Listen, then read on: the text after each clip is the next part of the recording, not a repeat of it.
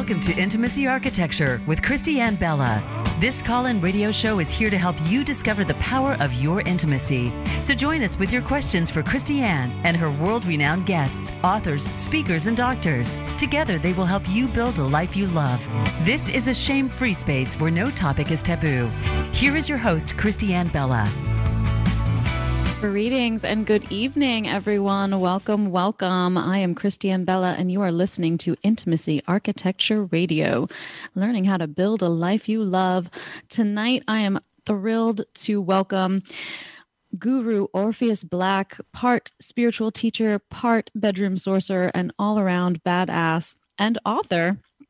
And he and I are going to be talking this evening about the roles of masculinity and the world of BDSM. So let's dive in. Welcome. Hey, nice to see you. How are you? I'm wonderful. How are you? Getting old. Well, you look great. I know. I was trying to think the last time I saw you. I mean, I've been in Nashville for like 6 years now. So probably like 7 or 8 years ago. It's been a while. Yeah, it's been a long time. But life has been treating you good, obviously. Yes. I love Nashville. It ended up being quite a gift to come here, and I'm really enjoying it. And you're doing well. You have a book out, The Enzo, on Amazon, that gets deeper into this world of spirituality and sexuality. And I'm super excited to get into that conversation with you. So something for me personally that I know I struggled with when I was more involved in the world of BDSM was this role of masculinity, especially amongst those who consider themselves dominant, kind of coming in and charging in with this, what I guess now a lot of people are coining the phrase, toxic masculinity. And I believe you have an understanding of masculinity that I'm excited to share with our audience about how to properly use the power of masculinity in a really healthy way. So how did you come upon discovering for yourself what the healthiest balance of your masculinity is? Well, first of all, we have to understand that when we're talking about masculinity, we're talking about a very specific thing. It's the way, it's really a barometer by which a society measures what it feels is valuable in its male-bodied individuals. So masculinity is just a measurement in the same way a ruler measures inches, a speedometer measures speed. It just basically measures whatever it is that you want to put there. And so what happened was people would say, this is masculine, that is masculine. And I didn't like what they were measuring in me. You know what I mean? Like, yeah. Again, you come into a warlike society, they're going to value like this kind of aggression, this kind of do anything, say anything mentality. Now, if you're a salesman, that works. If you're a salesman, that works. In the sales room, go get them, go get those sales, say what you have to say to get those things. But in a relationship, it doesn't work. Right.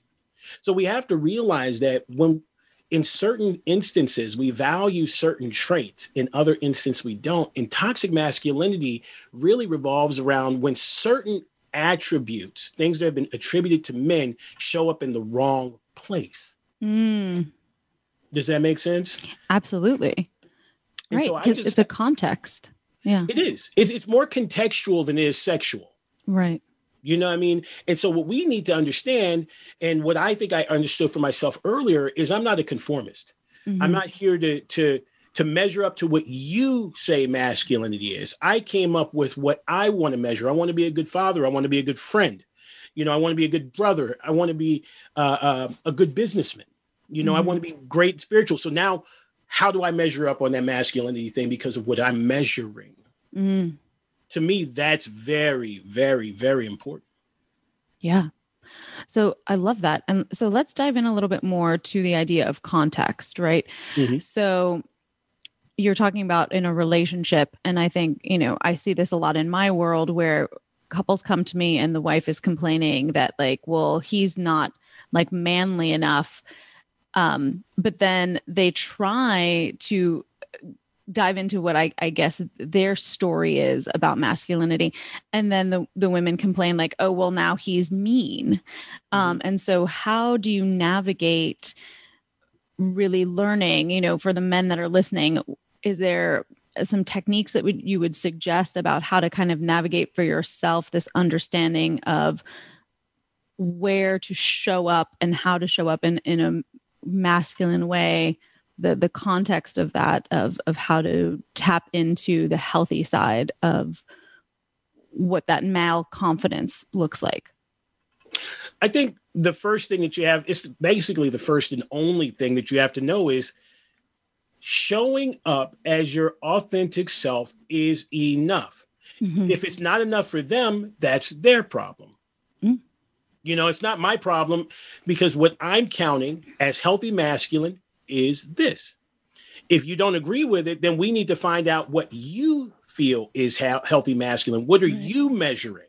And let's see where we overlap, because that's where we are strong. Let's see where we separate, because that is where we are weak. And then we can start making compromises between how my masculinity is showing up in this relationship versus what you are sexualizing as masculinity. Because that's really what's happening. You're sexualizing misogyny, or you're sexualizing an overbearing person, or you're sexualizing the artifices of confidence. So we really need to go and see where we overlap and where we diverge, and then work from there. I love that. So you actually offer some obviously one-on-one coaching for couples, but also coaching on the basics of kink. And so all of this can be found on OrpheusBlack.com. That's OrpheusBlack.com. You can go on there, you can subscribe, so you can be in the know of all the wonderful teachings and offerings that Guru Orpheus Black has going on. And I highly recommend that to you. So part of your book dives into this idea of awakening the human animal. Do you think everyone has a human animal? Yes. The human animal is more about the primal aspects of who we are. The way I like to break it up visually is, imagine you have a dog and you have an owner, right? The dog wants to run and jump and be in line with its nature. Whereas the owner wants to balance the nature with the societal norms. Right? So many people are over managing their primal. Right? You want to be so in line with what your parents think and what your friends think and what your society think, your peer group thinks, that you don't get to be who you are. Everything becomes second nature. You never get to devolve into your actual nature. So for me, it's really important to get in contact with the primal. Your authentic self, who you were born to be, not who you became. So would you say that we've tamed ourselves? Oh, I would say we're housebroken. You know what I mean? Really, it's domestication. We've been domesticated to the extent that we don't know who we are. Right. And this is one of the things that we go over in my class, which is there's repression, suppression, and presentation. Right. And just to give you guys kind of an example of this, repression is kind of like, think of a kid who lost something. They know it's not outside. They know it's inside, but they've lost it. They can't find it, and they've forgotten about it. They've moved on with their life. That's what we repress. Right. Say your mom wants you to clean your room and you stuff everything in the closet. Right? You put everything in there and you close the door. You know exactly what's in there, but you're hiding it. That's what you suppress, right? Right.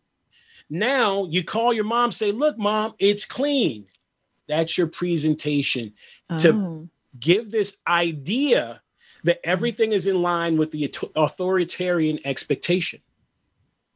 Right? So for us, what we have to remember is what we call vanilla is what we're presenting about our sexuality. It's the presentation of our sexuality. So this is also the domestication of our sexuality, because society, or the authoritarian, has said what's acceptable and what's not. And you're like, but what about all the stuff in the closet? Right. Right? You know what I'm saying? So that's why it's such a big deal for a person to come out of the closet, to reveal themselves, to change the presentation. Right? So when you get contact with your primal, you're changing the presentation. Who sets the rules? The primal, not the authoritarian. Right? Wow. You're not trying to be in line with that. Oh, I mean, that's huge. I would actually gladly be out of business if everyone could do that. I'd be happy to go find another line of work if everyone could do that. And, you know, I know for myself, it was huge to embrace, you know, similar on the feminine side of this idea of like, you know, the slut and the Madonna purity and, you know, and so what did I present versus suppression? And I love the way you break that down. This is why, you know, you are the coach to coaches. Like we were talking before we came on air. I'm like, oh man, I need to like get in one of your classes. Cause yeah, it is truly the beauty of bringing in this philosophical and psychological aspect along with the spiritual and sensual understanding. And I love the way you bring it all together. Thank you. I really hope to coach coaches into a new level of coaching, not colloquial coaching, what we do now, where we use a lot of buzzwords, catchphrases, and we try to compete with each other, but to give coaches a firm foundation in like Freudian narrative and a firm foundation in Jungian perspective, you know, like an education on, educational theory, right? So that we can really do the hard work and then we can frame it in a way that really helps us, right? So this is the new path that I want to take to really bump that thing up. And hopefully maybe we'll see you in the class someday. Yeah, I'm in. I'm sold. So you mentioned in there this idea of vanilla. And so just to kind of give some context for those who are listening, who, you know, are new to the ideas of kink and BDSM, vanilla is considered kind of this overall umbrella for, would you say like the standard heterosexual missionary style sex life? If you were to like, the normal is normal sexual, what you consider normal sexual behavior. That's it. And again, because when we look at kink and the catch-all term for kink is anything any deviation from what that person thinks is normal sexual behavior. Any deviation from what you think is normal sexual behavior. Okay, so what you think is vanilla. You know what I'm saying? What you're doing that fits in that parameter is vanilla. When you deviate, that's kink. Any deviation. And the important thing is, and this is where we have to remember, is it's not what I think is kink. It's what my client thinks is kink. When we go through their defining sexual parameters, understanding their narrative, getting into the diegetics of their inner narration, we start to find that they're actually a lot kinkier than they think they are. Does that make sense? Oh, yeah, definitely. Yeah. I mean, I think once you start to give yourself permission to go in and explore, you realize that there's a lot of desires you have. And I feel like there's this sort of like unfolding that occurs of just like, well, I thought I wanted to be spanked, but now I really realize that what I'm looking for is, you know, to be tied up and have, you know, high heels on, and it just starts to unfold because it's really, I feel like a feeling that we look for, you know, it's like, it's not so much the whips and the chains, you know, those are all tools and devices, but the feeling that you're looking for and that sensation and that emotional journey, when you can figure out what that is, then everything else just become like the tools to navigate that. Yeah. To some extent, I mean, I agree with that. And to take it a step further, what we're talking about oftentimes is the symbolism. What we're talking about is the symbology, you know, like, let's say I get a client and they're talking about, they have fantasies of being put on display or public sex or something like that. And they're like, okay, exhibitionism, but it's not really about exhibitionism as much as it is a relationship with other. Right. And so I start going into things like, Do you think other people think you're pretty? Right? That's and they're like, well, I don't know. Do you think that, you were as beautiful as you were when you were 18? Oh, no. Well, what's the difference? Are you prettier now or are you prettier then? And who judges? Do you see what I'm saying? So for me, it's really important about understanding the symbolism of kink to get to the underlying narrative that we're really looking at. Right. So there's a whole spectrum of symbolism that we need to understand. What does rope represent? What does suspension mean? What does it represent to you? And going into the underlying narrative and how that fantasy is really just kind of a sublimated energy for something deep, deep in that primal space that's not being satiated.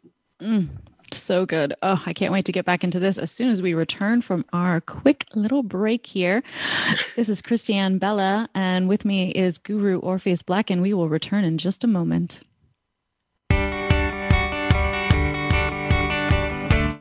Become our friend on Facebook. Post your thoughts about our shows and network on our timeline. Visit facebook.com/Voice America. The holidays are just around the corner. Do you want to go through another round of fighting and avoiding your family? Or are you ready to build the life you love? Intimacy Architecture is here to help with our Relationship Reset program, which combines individual and partner sessions. Learn communication techniques, self-awareness, and shift your approach to connection so you can restore trust and enjoy healthy relationships with those close to you. Visit intimacyarchitect.com to enroll. Find out what's happening on the Voice America Talk Radio Network by keeping up with us on Twitter. You can find us at Voice America TRN.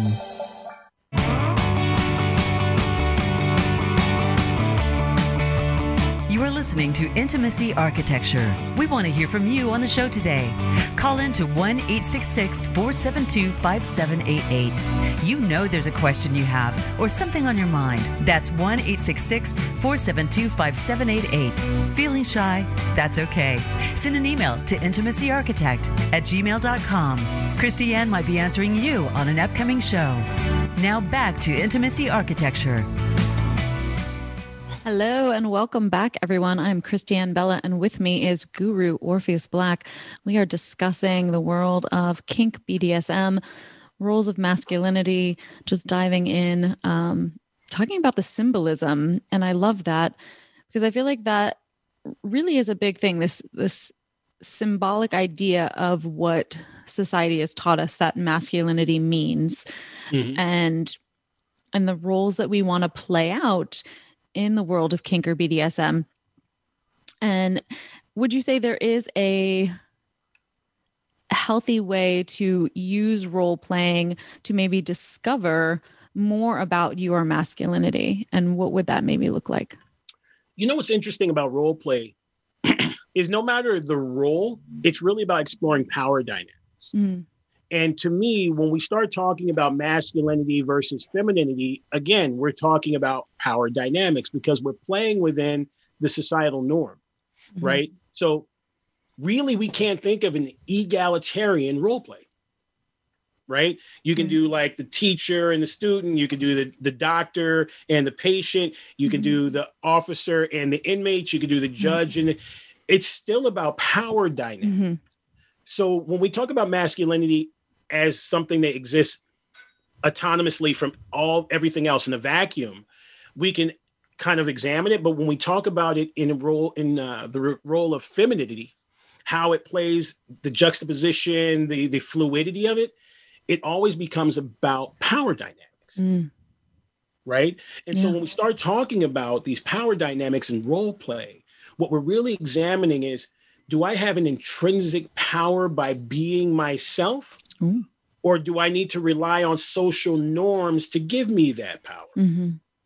Right? Do I need to be a character or an archetype that is emboldened and she is playing within the three-way agreement between us and society? Or is it a negotiation between me and the other person? Right? That's really important because when we start getting into kink and we start negotiating parameters between each other, most people will say, well, I don't know what to ask for. Right? But as soon as I say, okay, we're just going to role play and you're going to be, would you like to be the patient or the doctor? And they go, oh, I want to be the patient. I don't want that power. Right. No, okay. Well, now it starts to say something about your position when we go into the power dynamics, when we go into the negotiation. Then we start talking to them. It's like, do you want it? I never assume just because one partner wants to be the submissive or the dominant or the person in power, not that I'm not going to just say you're by default the other person. I'll say, who do you want to be? You know what I mean? Yeah. Because maybe they say, I want to be the doctor, or I want to be the judge, or I want to be the warden. Yeah. Right. So now we have two people who want to play with power. So forget about masculine, feminine. What do you want to play with? How do you want to play with power? Right? Contextually, within the parameters of the relationship, how are we going to bring this about so that this can be a space that you can access on a regular basis? Right. Yes. So that's where I take people in. So I remove the masculine and feminine, and let's just start talking about power dynamics, because you may get some men who want a male-bodied individual who want to dress like a powerful woman. It's all there for you. Yeah. You want to be a female-bodied individual who wants to dress like a tough male figure. Do you see what I'm saying? Or you might be a powerful man a male-bodied individual who wants to be a submissive individual, or someone with less power. Right. So I soon as I can, if gender and masculinity are not the narrative, I take it right out of that space and move it right into power dynamics. Because that's truly the essence of it. I love that. Yeah. It's really the root of it. So with power dynamics, how do you, I guess, and this is where I think, the spirituality comes in. How do you kind of reconcile with yourself this balance of a healthy use of your power of, and maybe aggression isn't the right word, but finding this balance of directing your power in a way that helps to foster safety in that container, and is mindful of not being abusive, I guess, just to kind of like get right to it. Well, I think that what we're going to talk about is implicit and explicit agreements. Right? We make implicit agreements with society, that you are going to kind of use your power in a certain way. And through role play, we can examine those implicit conversations. And then we can bring them over when we stop talking about your characters and start talking about you. You know what I mean? So it's like, what is the ethical treatment of that a doctor would use? Well, if he's technically touching his patient, this is not ethical. Right? But within the context of our agreement, not society's agreement with doctors, within the context of our agreement, how can we be ethical? You see what I'm saying? That. Yeah. So that's what we're talking about, how you inhabit the role, your energy that you're bringing to the role. Just look at it from an actor's point of view. How many people have played the Joker and everyone's played it different? Right? Same role, but everybody's bringing something different to the role. Right. So when you come into this power dynamic, when you have someone subject to your authority, how are you going to govern? I'm going to, a person might say, I'm going to create an agreement between us that highlights the things that I want, highlights the things that they want. And I'm going to stick to that agreement, all the way through, because I think that that's ethical and we can still do X, Y, and Z. But then again, I've also got people that say, well, that's my slave and they can't do anything about it. They can't say yes. They can't say no. It's like, oh, okay. That's how it shows up for you. Okay. I got it. But maybe we can talk a little bit differently because this is your partner. Right. And so we go into these places, we do these things, we start talking more and more about how they can show up, have their wants, needs, and desires represented, respected, and acted upon. Right. Without violating someone else's. Yes. Right. And it's a difficult process when you have one person who's into kink or wants to explore it deeper and the other person is resistant. Yeah. Yeah. And that definitely shows up a lot in my world. That tends to be the people who show up on my doorstep are, someone who's like super curious and is like ripping open that Pandora's box. And the other person is like in the corner, just like, I don't know about this. And I feel like, there is an interesting thing happened. There was this 50 Shades of Grey came out and there was this one side where I'm like, oh, good. Everyone's talking about BDSM and kink and it's becoming a part of like a common, water cooler style conversation. And then at the same time, I'm like, oh, but this is a really unhealthy representation of that world. And so if you are out there and you are curious, are there things that people should be looking for or asking when they're talking to somebody about exploring this world, about what the role of the dominant person is going to be in order to really have a healthier entrance into this?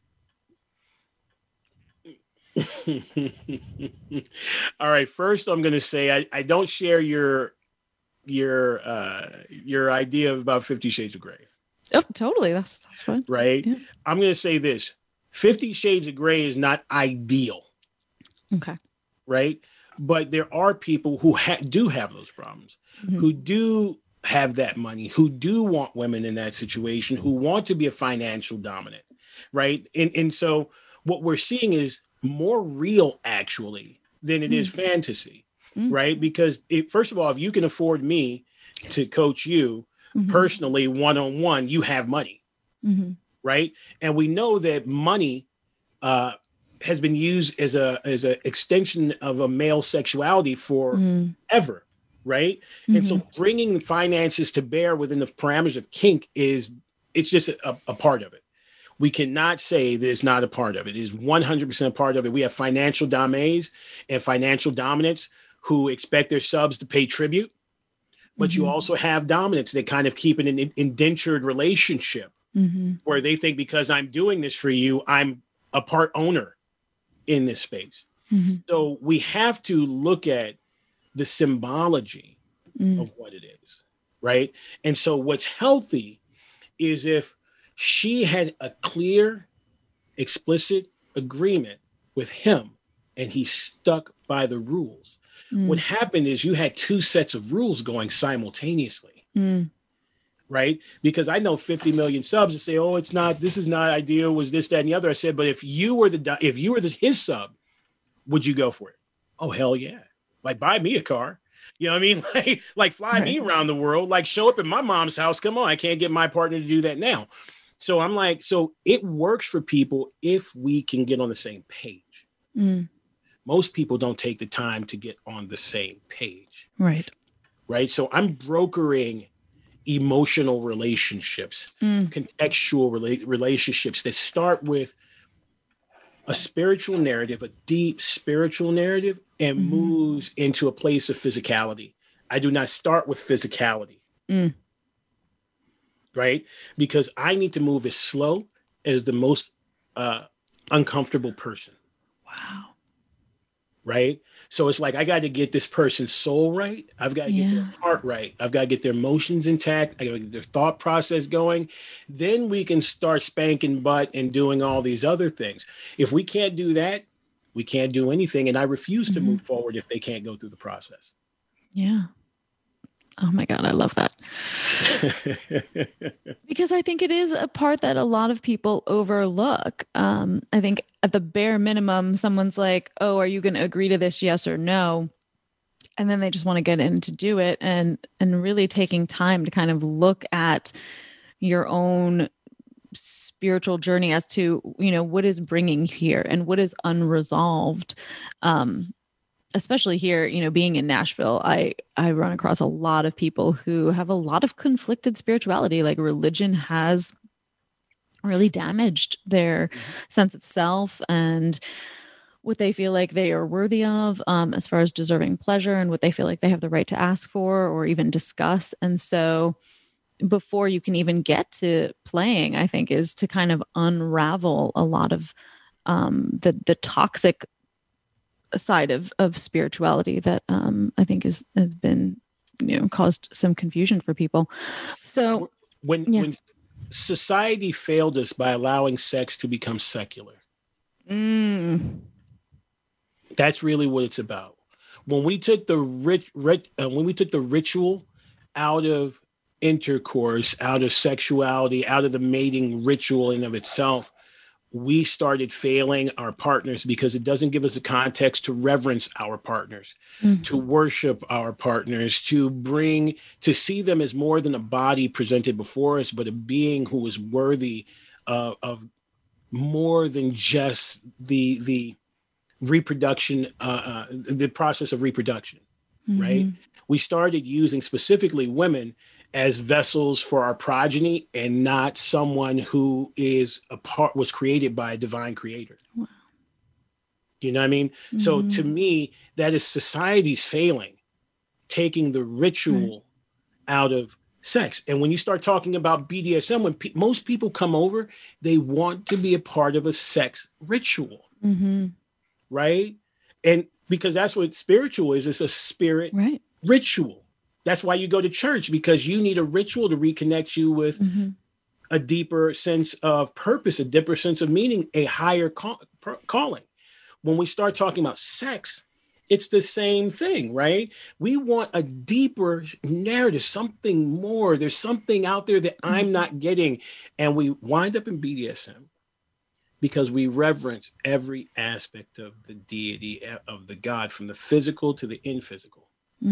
From the finite to the infinite, right? And when you can see the infinite in your partner, you realize that just penetrating them is not what they're looking for. You are not worthy of reverencing this goddess.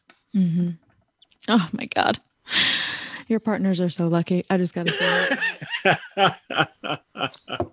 it. This should be like required learning for everyone. So let's talk about the ritual. Do you have some, first timer techniques in creating ritual that you would suggest if, to those listening that maybe want to start this practice of having this reverence for one another? Yeah, I'm going to give you my handy dandy ritual starter, which is 4 words: space, place, time, sacrifice. Space, place, time, sacrifice. Now, I'll give you an example of how you use it every day. Have you ever said, this is neither the space nor the time for this conversation, right? In that we're acknowledging, right, that space and time or place and time are valuable. They're important, right? Here's another one. I'm not willing to give that up. I don't want to sacrifice that. I'm not willing to let this go. Right there. So we all 4 of those are essential to any ritual. So what's important is if we want to go a deeper meaning, we have to say there's a place, a physical structure that we're going to go to do this thing. But I'm responsible for creating a safe space, one that's conducive to dropping you in. Right. And we do it naturally. You put on music, you do the candles, you light a fire, right? You bring the mood down so that it's easier for a person to drop into that space. Really simple, right? But you have to make sure that the time is right, right? Timing is everything. You can't want to get intimate while they're changing diapers or cooking dinner or a person's mowing the lawn or something like that. It doesn't work to just jump in there, whatever. Time is important. And I always say, with regards to time, show up early, stay late, be present the whole time. That's all you have to remember. Show up early, stay late, be present the whole time. Right? And then we start talking about sacrifice. What are you, as the facilitator, as the creator of this ritual, willing to give up in order to have this experience? Most people are like, okay, we're trying to try and get it before the game, but after the kids go to sleep. You know what I'm saying? You know what I mean? It's like you don't get to have it all. Right? You have to know, I'm willing to let this go. I'm willing to let that go in order to show up and be present this whole time. I'm willing to turn off my phone, turn off the computer, turn off the television show. I'm sacrificing everything to be in this moment. And you know what? The more sacrifice you make, the more present you'll become. Does that make sense? Oh, absolutely. Yeah. When you eliminate the distractions, and you really are choosing this as an active choice, and you're not attempting to divide your attention, but you're really saying, like, I am willing to be here now, and nothing else matters than, this experience that we are co-creating and choosing together. Right. I love that. Oh my God, such juicy, good stuff. I feel like we could do this for hours. But we have a break, our last break of the evening, and then we will be right back.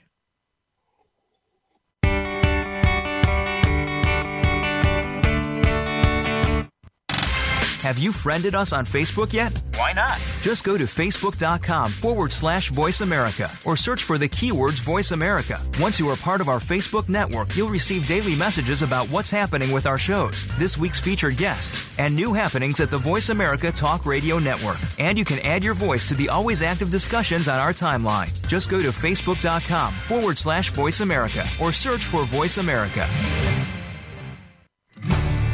The holidays are just around the corner. Do you want to go through another round of fighting and avoiding your family? Or are you ready to build the life you love? Intimacy Architecture is here to help with our Relationship Reset program, which combines individual and partner sessions. Learn communication techniques, self-awareness, and shift your approach to connection so you can restore trust and enjoy healthy relationships with those close to you. Visit intimacyarchitect.com to enroll. Get the news on our shows and other happenings by following us on Twitter. Find us at VoiceAmericaTRN or twitter.com/VoiceAmericaTRN.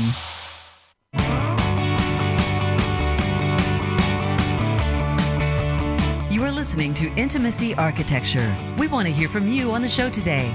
Call in to 1-866-472-5788. You know there's a question you have or something on your mind. That's 1-866-472-5788. Feeling shy? That's okay. Send an email to intimacyarchitect@gmail.com. Christiane might be answering you on an upcoming show. Now back to Intimacy Architecture. Welcome back, everyone. I'm Christiane Bella, and with me this evening is Guru Orpheus Black, and we are just in the juiciest conversation about the world of power and ethics, and really creating ritual in our sexual adventures. So let's talk a little bit, because there is this dynamic of, the dominant and submissive. And within that, I know whenever I would play with people, I would always get this feedback of like, well, you top from the bottom.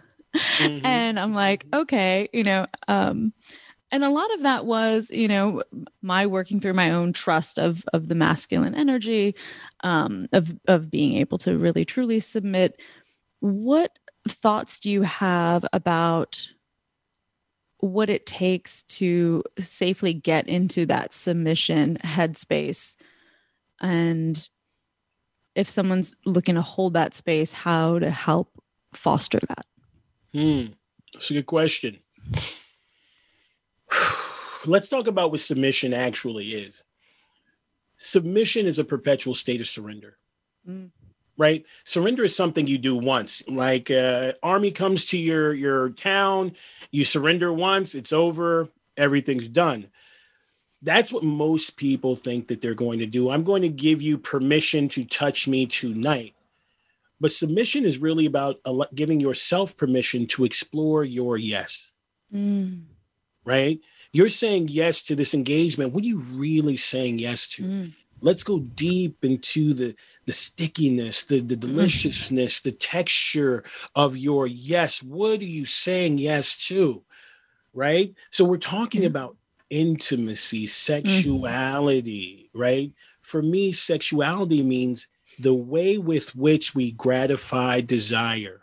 The way with which you gratify desires. And that's what I'm talking about. Forget the toys. Right. How do you want to scratch that itch? You know what I mean? Show me where it is. Let me touch it. Let me taste it. Let me feel it. Right? Yeah. And I'll tell you the way I'd like to do it. And you can tell me the way you like to do it. That's what we're talking about.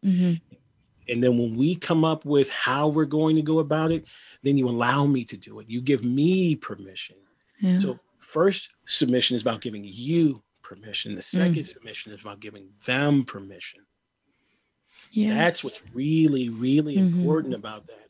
Most people don't want to allow themselves to have permission to enjoy their own desire. You're sabotaging yourself for some reason.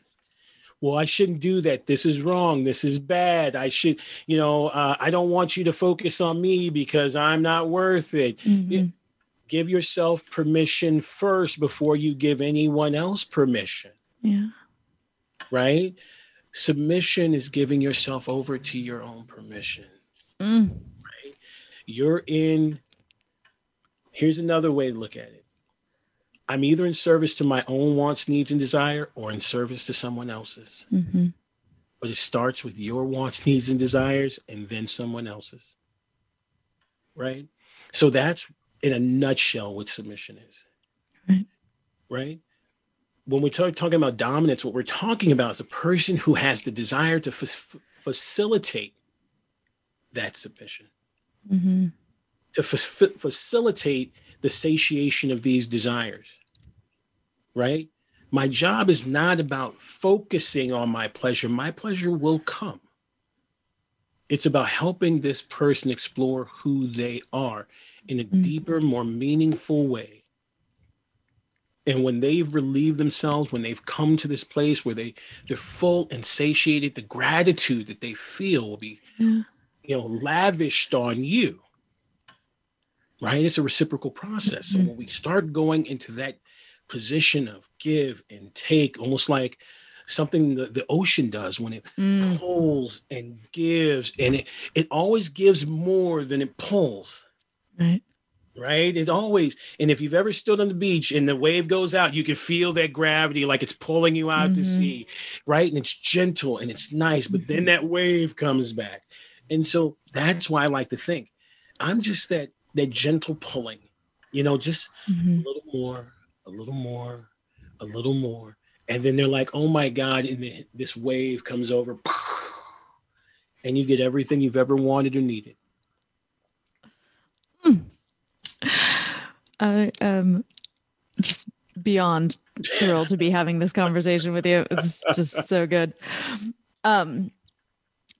So let's talk a little bit about the word tantra. I think it's thrown around a lot as well. Oh, you gotta give me trouble. So when we talk about this idea of bringing spirituality into sex, do you feel like that also just becomes like the default umbrella, is this idea of like that it becomes tantric sex at that point? Yeah. I'm going to say this as a Buddhist. I don't ascribe to Tantra because what it is in the United States is not what it was intended to be. It's become this thing that is about very detailed, very conscious physical interaction. And that's fine. That's great. We really do need to learn how to be present and show up and really focus. And some people do need ways of doing this. But sex in and of itself should be spiritual. It's literally the ritual that we use to bring more life into this world. It is an act of creation. So how could it not be spiritual? What we lack is the intentionality in the bedroom to really connect with a deeper, higher self, right? What is self-flagellation? Flogging. Who flagellates? Priests, monks, holy men, right? We're doing the same thing. You got people who are tied and bound for weeks at a time to experience a higher state of consciousness. What are we doing? Right? So we are doing all the rituals, the piercing, the bloodletting, the cutting. We're doing all the forms, right? But we don't do it with intentionality. We're not bringing the meaning behind what it is that we're doing. What does this mean? What does this represent? What does this symbolize? for us. Creating a spiritual container makes the spirit forefront. It brings everything to the front of the thing. And that's what we're doing. We're creating a ritual to embrace. Yeah. Right. So to me, I think it's really important that we get out of this idea that Tantra is the spiritual sex when sex is spiritual inherently. Right. Right. I hope people in the Tantra community doesn't get upset with me. No, I mean, that's the thing is this is a space for everyone to be there, speak their truth. And I love that. That's beautiful because, I think it is a tool like a flogger or like anything else. And so the point is, what's the essence of it? And the essence of it is to connect this spiritualness to your sensual adventures, whatever that ends up looking like for you, because you get to be the co-creator. And, for me, coming from like a Kundalini background, that's like one of the first things, you learn about the second chakra is that it's inherently just creation. Like you can use that creation for sexuality. You can use that creation to paint a painting. But it's creative energy and you decide where it goes. And that's why when we do space, place, time, the creation of space is the second chakra. Mm-hmm. Right? It is literally the act of creation. You're creating something that is not tangible, but it affects behavior and identity. Mm-hmm. Right? It's very similar to Michel Foucault's heterotopic spaces, where spaces have a direct influence on who we are, how we behave, and what we do. Mm-hmm. Right? That's why they turn the lights down in the movie theater before the picture goes to bring your energy down, mm-hmm. to change your behavior, to lower your voice. Libraries mm-hmm. are the same way. Right. That's why they're always lit, dimly lit, no matter what time of day it is or what time mm-hmm. of night it is. It's going to be the same thing. So the creation of space is directly related to that thing, to that chakra. So when we get into the act of creation, we have to understand that it's environmental, it's physical, it's emotional, it's psychological. It operates on all these different planes, not just one. So reverencing all of them outside of the physical brings us into a more spiritual place, a more self-determined space, a more intentional space. Mm. I love this. And this is a conversation I often have when we talk about this idea of safer sex, that safer sex is not just like, are you using a condom? It's like, how are we creating this container where you feel comfortable?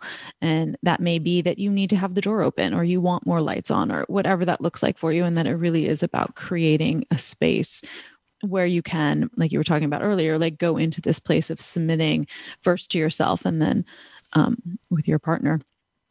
This martial arts teacher, Cliff Stewart, rest in peace, who just passed recently, used to have this saying, dangerous things can't be done safely. Mm. Everything is safer. Right. Safer. What will make you feel safer? Mm-hmm. Right. To me, creating unrealistic expectations, being attached to this idea of safe is already in and of itself creating an unsafe environment because it's creating an unrealistic expectation. And so for me, when we talk about this, it's like we have to be aware of the risk aware, consensual kink, right? We have to be aware of the risk so that we can consent to it. Mm-hmm. But if I say we're going to have safe sex, it's like, there's no such thing as safe sex. There's only first sex. Right.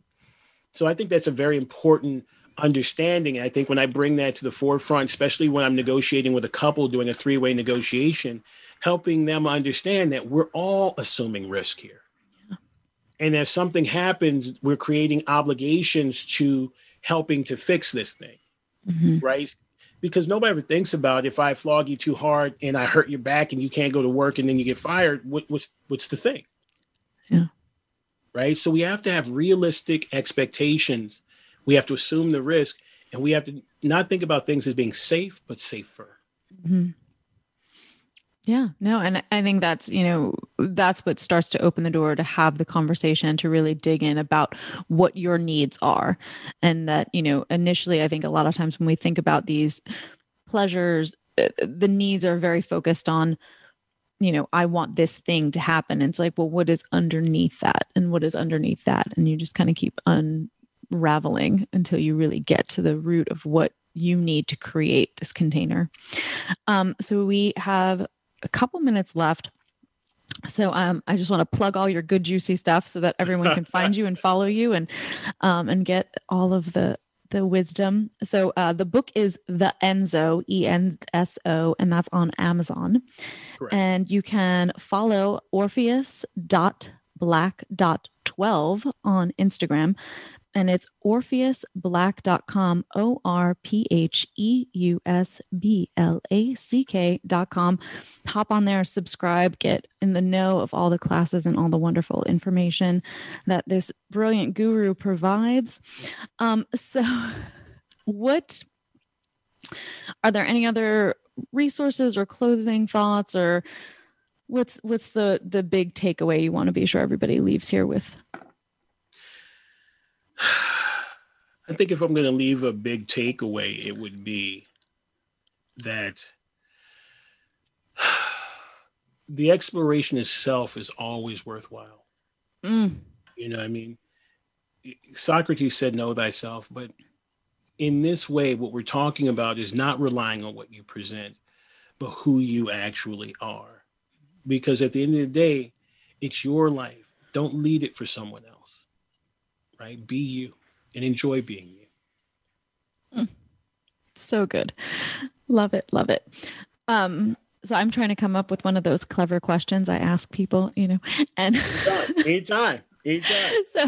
So my clever question that ties into the theme of my stuff, which is build a life you love, is how do you build a life you love? By being authentically me. I can't build a life that I live if I'm not actually living for my wants, for my needs, for my desires. I have to make sure that everything is aligned inside, because our outside is an extension of our internal world. You know what I mean? Everything is Buddhist saying where they say everything on the outside is the manifestation of an internal process. If you haven't got your internal process correct, then everything outside of you will not be authentic. You can't build with no motivation, without any proper guidance from your heart. So beautiful. Oh my goodness. Thank you so much. That was gorgeous. So once again, our guest this evening has been Guru Orpheus Black. It has been the most incredible conversation. Thank you so much for being here with us. All right, everyone, we will see you again next week. And our guest is Reed McCullough, also another sex geek of sorts. So I'm super excited. Thanks for joining us. Reed Mahalco, yay! Thank you, Orpheus. Thank you for tuning in and being part of Intimacy Architecture. Join Christiane Bella for the next show. We're live every Friday at 5 p.m. Pacific Time and 8 p.m. Eastern Time on the Voice America Variety Channel. Now go enjoy the weekend.